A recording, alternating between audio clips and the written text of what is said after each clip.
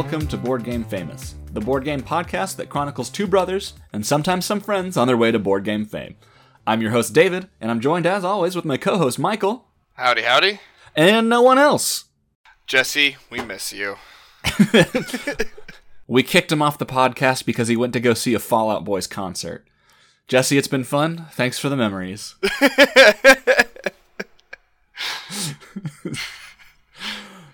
I hope we get mail about that. We start, as always, with, hey, Michael, what you been playing? Oh boy, have I been playing games. And one of the ones that I want to talk about, and it baffles me just a little bit because I haven't looked into the background, but this game was nominated for the 2023 Kinderspiel des Jahres. So not the Spiel des Jahres, not the Kinder, but the Kinner. Kinderspiel des Jahres. What excellent pronunciation. Thank you. My girlfriend is half German. And she hates my pronunciation.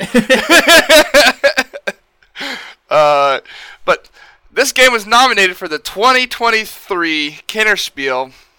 But what I don't understand is this game came out in 2015. Well, re-released in 2015. And that is Iki. I can explain that to you. All right. The Spiel des Jahres Awards are for games that are released in German of that year. Oh. Yes. So even though the version you have is a re-release, a second edition, I think this was the first year it was printed in German. Yeah. A second edition, you say. Well, it's interesting that you say that it was released in German because the version I got has an instruction manual in both English and French. So it is probably the fault of Quebec. So I figured they had already gone international whenever I had that multilingual instructions to boot. All right. This game takes place in the Edo period of Japan. I don't know when that Edo period is. It's pre-modern. That's about all I got for you. And it is a roundel-style game where you are sending a worker around a series of markets, and you are hiring workers to place into those markets, trying to attract people to visit your artisans and workers, while you visit other people's artisans and workers to gain resources and other items to get as many victory points as possible. And one of the cool things is you can put out a worker, an artisan, whatever, into the market, and if you visit them, you get the bonus, the action from the card. But if an opponent visits them, these artisans gain experience, and after a certain amount of experience, they give you better and better bonuses, and eventually they retire, which will give you a permanent bonus for the rest of the game. I also like how this game, so it's a roundel game, so it's a circular market, and you are running around, and one of the key things that happens is before you move your worker around the market, everybody takes turns placing another pawn to determine how many spaces that you're going to move. And you can move exactly that many spaces. There's a little bit of movement manipulation in the game, but you can move exactly that spaces.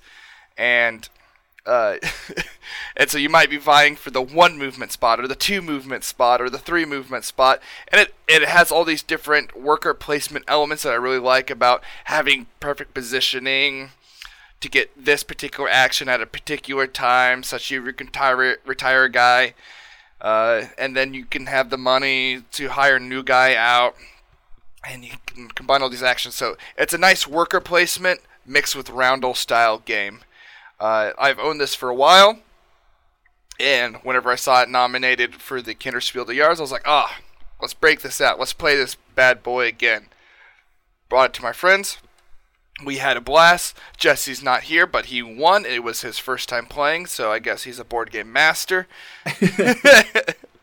And there are a lot of different strategies in this game that seem pretty viable. Like there's buildings that you can construct on the side that give you victory points. There are sets that you can collect that give you victory points. There's all these different options, so even though we were playing with 4 players, it didn't seem too crowded. That's good. Yeah. So David, what you been playing? I've been playing one of the hot games of recent. It is called Heat Pedal to the Metal. It is a racing game designed by, I believe it's the same designers of Flamme Rouge. Yeah, so I've been playing Heat Pedal to the Metal. It's one of the hot games now. Heat, hot, that's funny.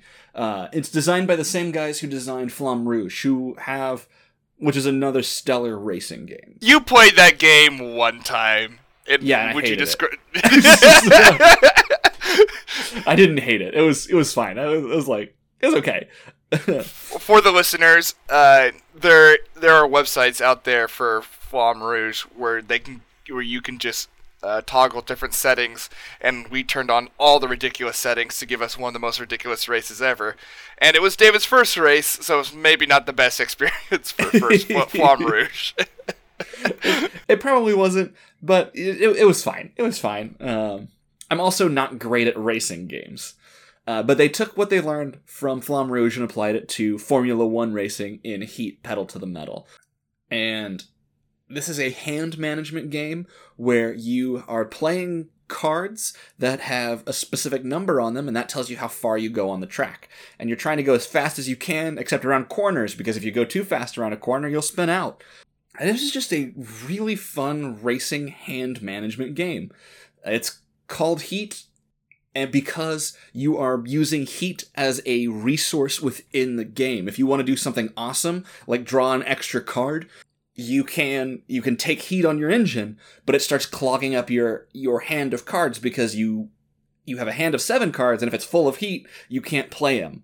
You have to shift to a lower gear to cool down and get the heat out of your hand to draw the actual cards that let you go farther. You can take heat to double shift, do a really big shift so you're playing way more cards, or you can downshift quickly so you can take a corner more easily. And it's just a lot of fun. There's a lot of racing elements in it. You're drafting against all the other racers. Oh man, it's just a blast. I taught this last night at a game night, and like I said earlier, I'm not good at racing games. At one point, every other player was in a big pack, and I was 5 or 6 spaces behind, and I remarked, man, I'm a great teacher. That's one way to look at it. Yeah. But it was a ton of fun, and you get a ton in this box. It is a little bit more expensive than your typical board game, because I think, when I see a board game box, I typically think, I'll pay $40 to $50 for something like that. This one did cost $75, which is a bit on the steeper side, but it comes with 4 racetracks to race on and a bunch of modules, and then like a legacy style campaign where you do a circuit. So you got like 4 races that you're competing in. Whoever scores the best at the end of that wins, which I haven't started diving into, but I'm going to start doing it possibly solo, because the AI on this is not too bad either.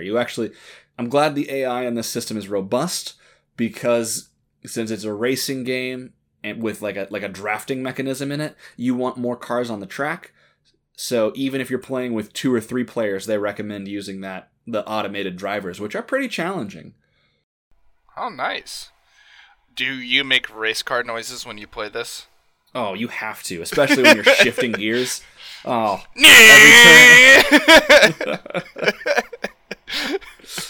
every turn you shift. Race car terms. Yeah, I've played this a handful of times now. It's been fun each time, and I can't wait to get it back to the table. Very nice. Very nice.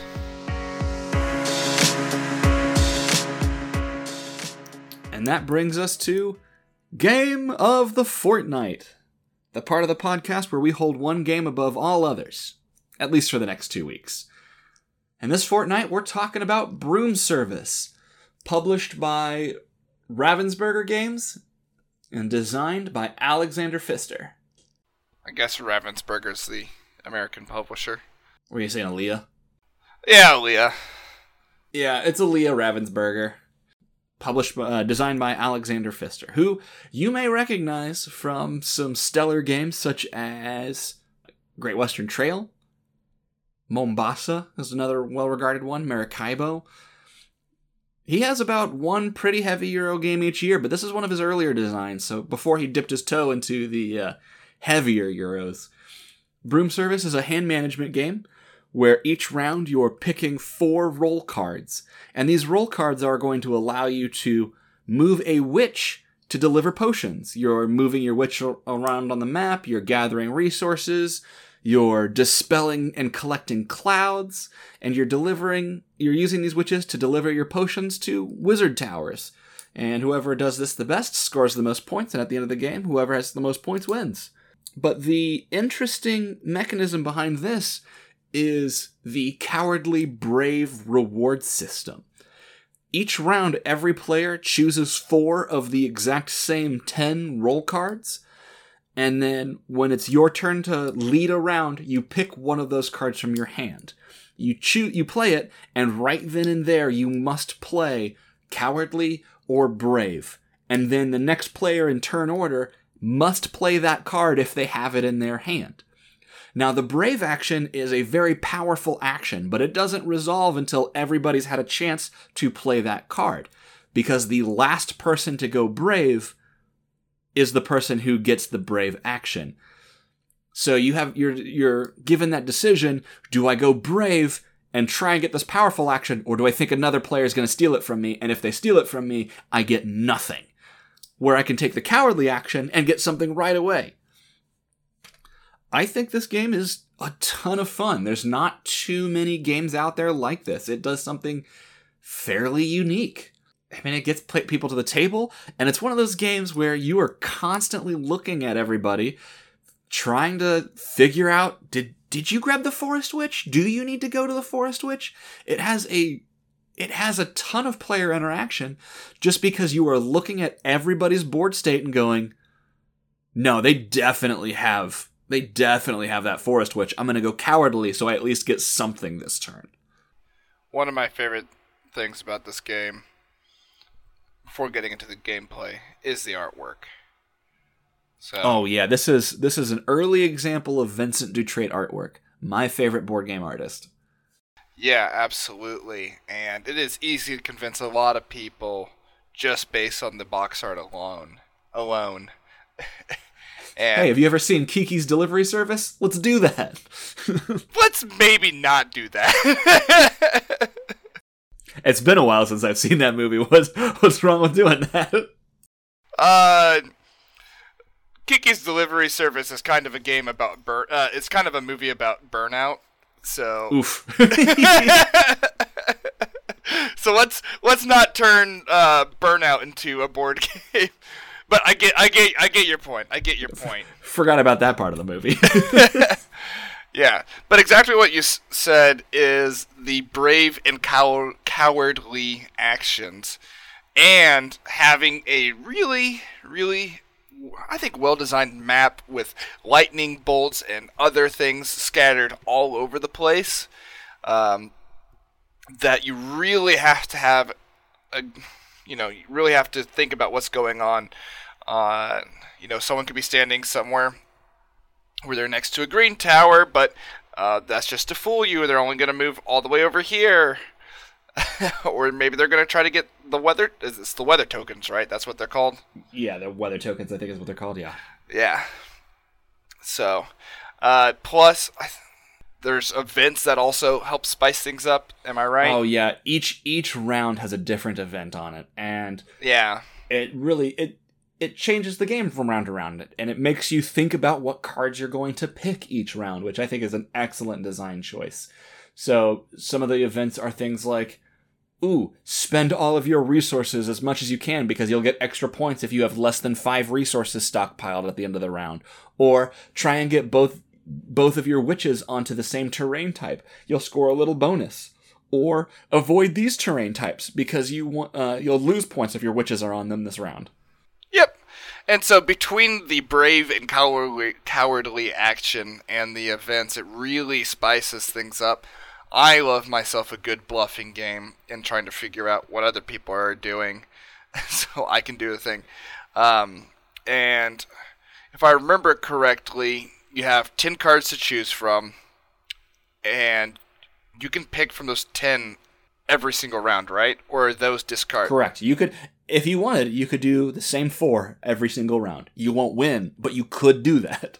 So unlike other bluffing games where people will play things and you'll need to remember them, everybody has the same 10 cards every single round and trying to figure out what kind of strategies that people are going for.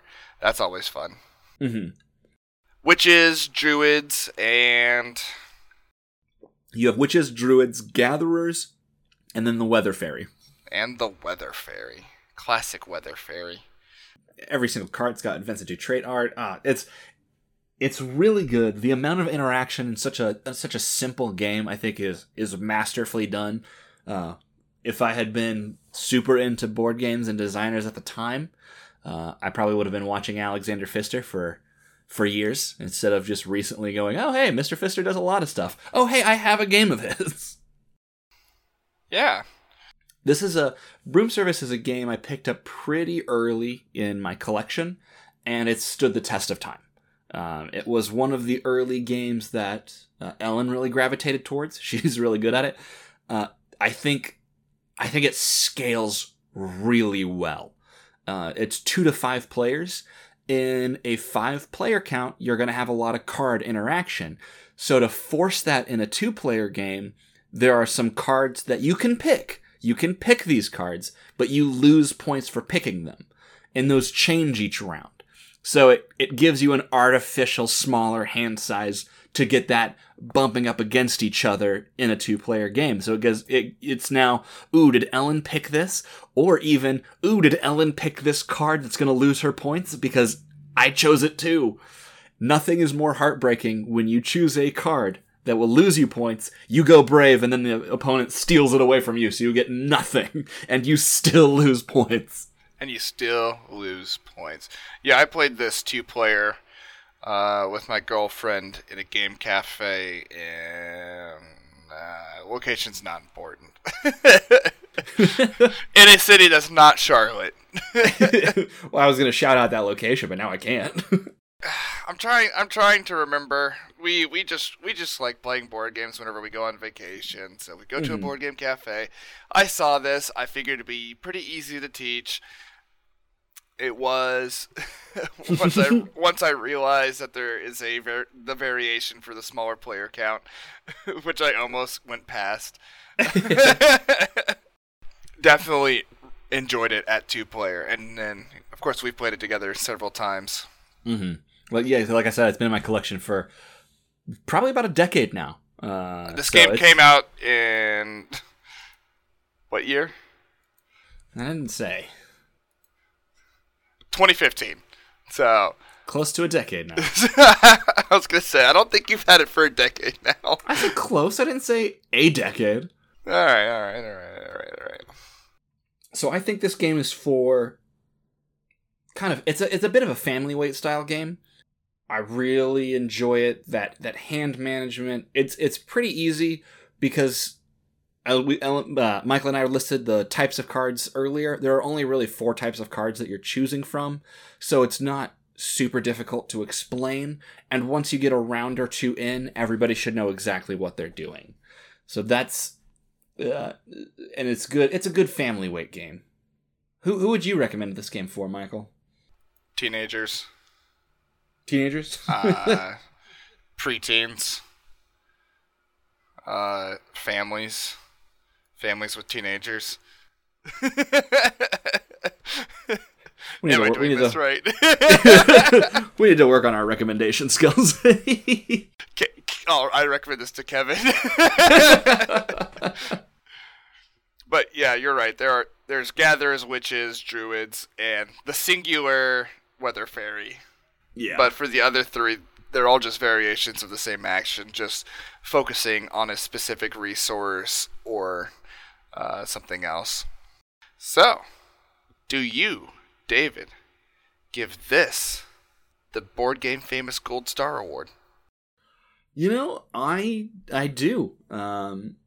There's not a lot of games out there like this. There is one other game that comes to mind, and that's Glass Road, that has a similar mechanism where you're choosing an action from a hand of cards, and people can play their cards off of that.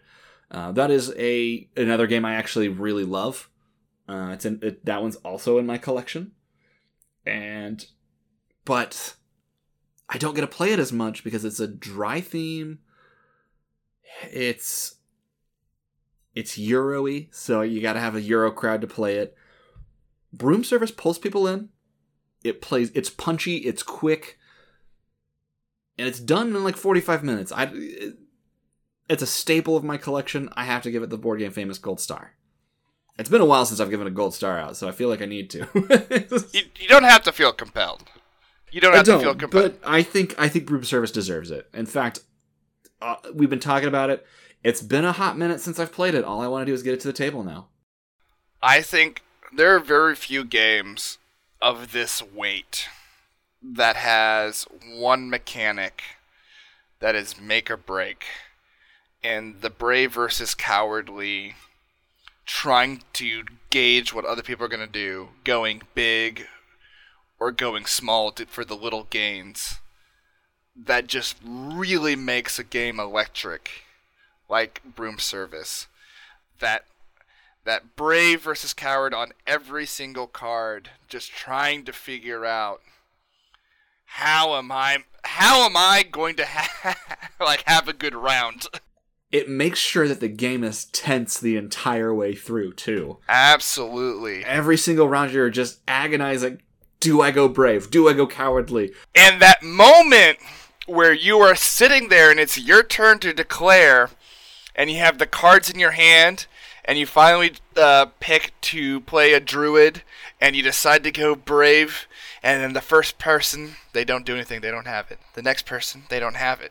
But the person after them, nope. That feeling, perfect. I have to give this a gold star. That singular mechanic, very good. I guess it's true. I don't like a lot of games that only do one thing the entire game, but Broom Service really knocks it out of the park.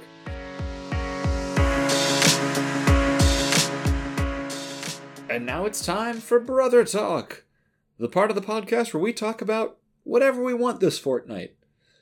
And this fortnight, we're talking about additions and revisions. Game publishers updating themselves, coming out with new versions, making the rules better. Thoughts and opinions. This was actually brought to our attention by one of our Discord users, Anderson. Shout out to Anderson again. What's up, Anderson?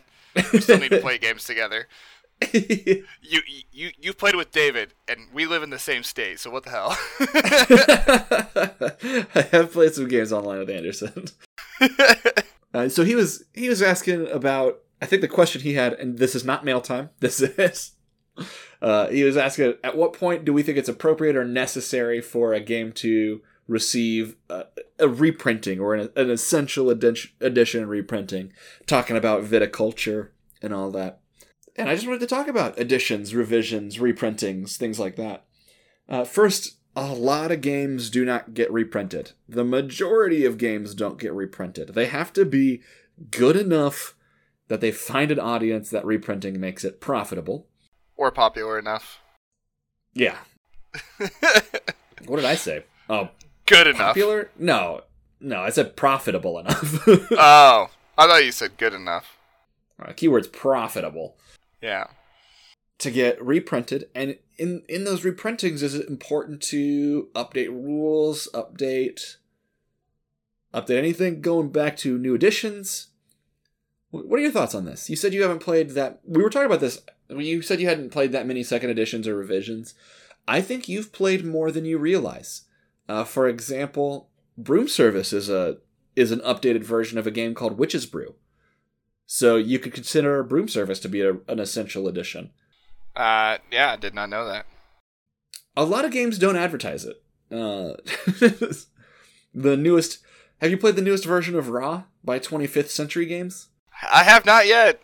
Oh man, that new edition is so good. And the changes in that one is almost only graphical, as I understand it. But the graphics make that gameplay so much smoother. Before we were recording, we talked about it. Examples of later editions that I have played are Parks, which is specifically just a component upgrade. Galaxy Trucker, where they've made some slight rule modifications.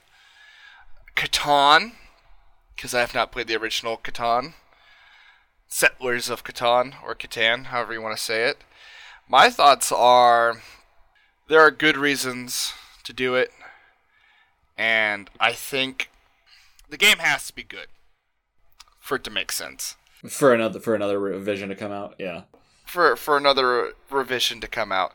And the new edition can do a lot of good things like fix some rules. I've heard that the later editions of Betrayal at the House on the Haunted House on the Hill, did I say that right? Betrayal at the House on the Haunted Hill, something like that, yeah. Something like that. Everybody just calls it Betrayal. Everybody just calls it Betrayal. I've heard that the later revisions of that fix plenty of the scenarios. Probably doesn't fix the basic problems with that game in general, but it's still a fun game. It fixed some of the scenarios so that they could be more enjoyable and less broken.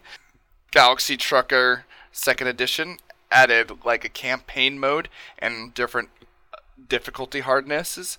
So instead of having to do a whole mission like you do in a whole series of missions like you do in the original edition, Galaxy Trucker has different game modes, which can make it fun for just pick up and play one explodey transport mission. I don't think I've actually played a bad 2nd edition or later edition. I mean, Twilight Imperium 4th edition was really good, and we've played 3rd edition, but I haven't played 1st and 2nd.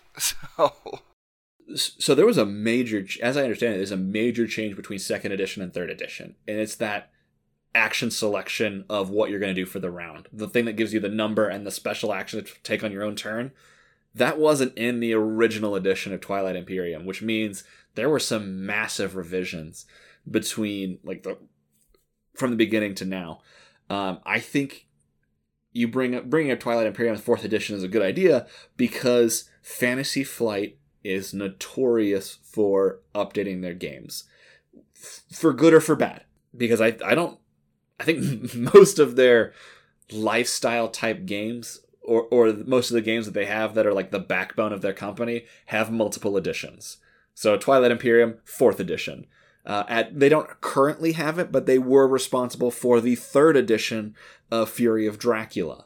You were talking about you haven't played a bad revision. They released X-Wing 2nd edition. Now, I'm not saying that one's bad. I haven't played it, but I love 1st edition, so I'm not going to upgrade. Yeah, that one's interesting because you have. That's more of a lifestyle game compared to a regular board game. You know, war game is a lifestyle game, so you're going to be invested for hopefully for a long time. That's what they want, and buy and buy and buy and buy and buy. But for normal board games, that I would say, I don't think I've heard of one, but.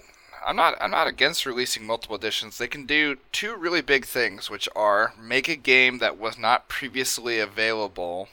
Well, I would say three big things. Make a game that was not previously available again for an audience. It might take a new form. So like Battlestar Galactica was super popular.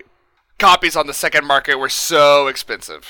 Yeah, they're never going to get the license to print it again. Nope. They had to reskin it. They had to reskin it. It's practically the same game from what I've heard. I have played Battlestar Galactica, but I have not played Unfathomable yet. One day.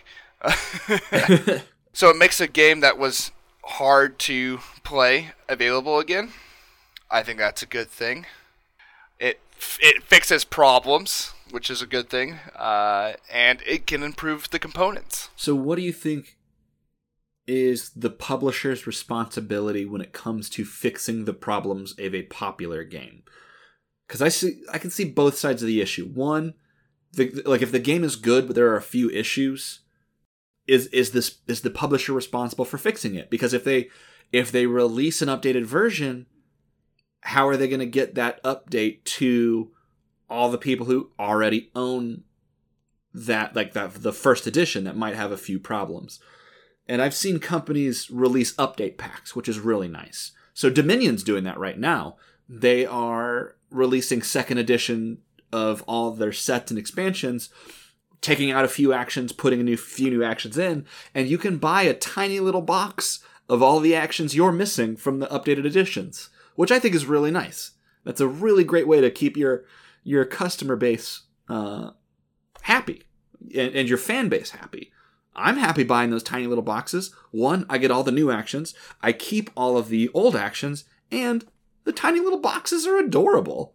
That also makes sense for a game whose components are easy to reproduce comparative to other games. You know, the cards are the rules, and so it's easy to fix that way. Some components are not super easy to replace.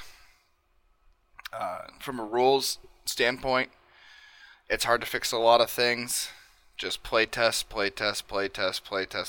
There are some games out there that probably weren't playtested enough for whatever reason, or maybe they found a mistake into playtest, but they were already X distance into development and they couldn't make substantial changes. Maybe they realized that the game is a dud, or mid, which is fine. But yeah, at least for Dominion, if you have the capacity and you can find an ingenious solution where you can fix it, where it does not cost the consumer a lot, that makes sense. Gloomhaven's getting a new edition. That means your first edition Gloomhaven campaign is void. You've no longer finished Gloomhaven. No. Unless they put Gloomhaven 2nd Edition on BGG, which I don't care. I do not care. That was four and a half good years of my life. But that I'm never getting back. And I do not need to start a new adventure, because we're still working on Frosthaven. But yeah, I'm for it, as long as, for rules fixes, if there's a better way to do it, absolutely. If it's making a game that was not previously easily available again, like Raw. Yeah. Put that baby back into the zeitgeist. There was a reprinting recently of another favorite game I have. The most niche game I have is the Castles of Burgundy. I think there was only like 500 English copies printed, so my copy's in German. That was finally reprinted like last year. The only problem is they added a little bit more content, and I was like, ooh, do I buy the new version? But I didn't. I kept my old German version. And one more topic I wanted to talk about is like balance stuff. Some games that really get popular have a little bit of balancing issues, and there's like some slight balancing issues that publishers have been known to make not reprints, but official statements about. For example, the one that comes to mind, the two that come to mind are Terra Mystica. There are certain factions that are slightly better than others, so you're supposed to take like a point advantage or disadvantage depending which faction you get. And the same thing is true for Tapestry's massive faction and ability combo. Alright, there are a lot of things that they had to fix for Tapestries. Well, they didn't really fix any of the they didn't change any of the mechanisms. What they did was release, if you start with this faction, you get 50 points. You get a 50-point head start based on the amount of game, the amount of games logged by all the players. Because let's face it, whenever Stonemaier releases a game, people are usually buying it. Yeah. And because of that, it got played a ton, and they noticed some balance issues. So, and Stonemaier did something about it. They released a statement saying, and thankfully, Jamie Stegmaier is very, very open with the community. Oh, very active in the community. He's got such a positive impact on the community. I don't know if he can do any wrong within the board gaming community. Some of his games haven't been great, but because we did talk about the Stonemaier's okayest board game a few podcasts ago. Which one was that? Red Rising. Oh. Which I don't know if that's true. It might be Pendulum. I have not played Pendulum. Yeah, I've not played Pendulum either. Alright, there are... Not all the adjustments for Tapestries are victory points. I just looked it up. Okay. But he's doing something about it. Correct. He is short of releasing an essential Tapestry edition.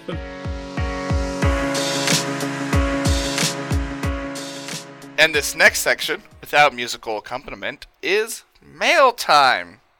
For those Spotify app users of you may have noticed at the bottom of our podcast, there was a place for you to fill out your top 10 during our top 10 episode.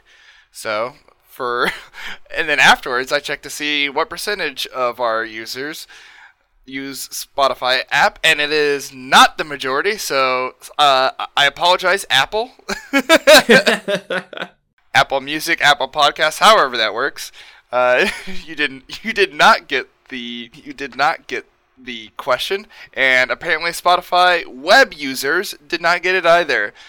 But we did get a submission from a Spotify app user, and we would like to review their top 10. We're gonna roast it. We're not gonna roast it because spoilers, we actually kind of really like it. I think I've played 70% of this list. It's a pretty good list. This top 10 list comes from listener Chelsea. Shout out to Chelsea. Woo! Thanks for replying to our episode and submitting your top 10. So her number 10 is Planet Unknown. That is a Polyomino game that I have yet to play. Have you played it? Nope. It's the Polyomino game with a lazy Susan. The mechanism sounds... The mechanism behind it sounds incredible. You rotate the lazy Susan to get whatever piece you want in front of you, and you take that piece. And then that determines whatever the option is for everybody else. And it's... Game came out last year. Sounds really good. Have not played it. Moving on. I see it all over the place. So, like, it's popular. It's got some staying power.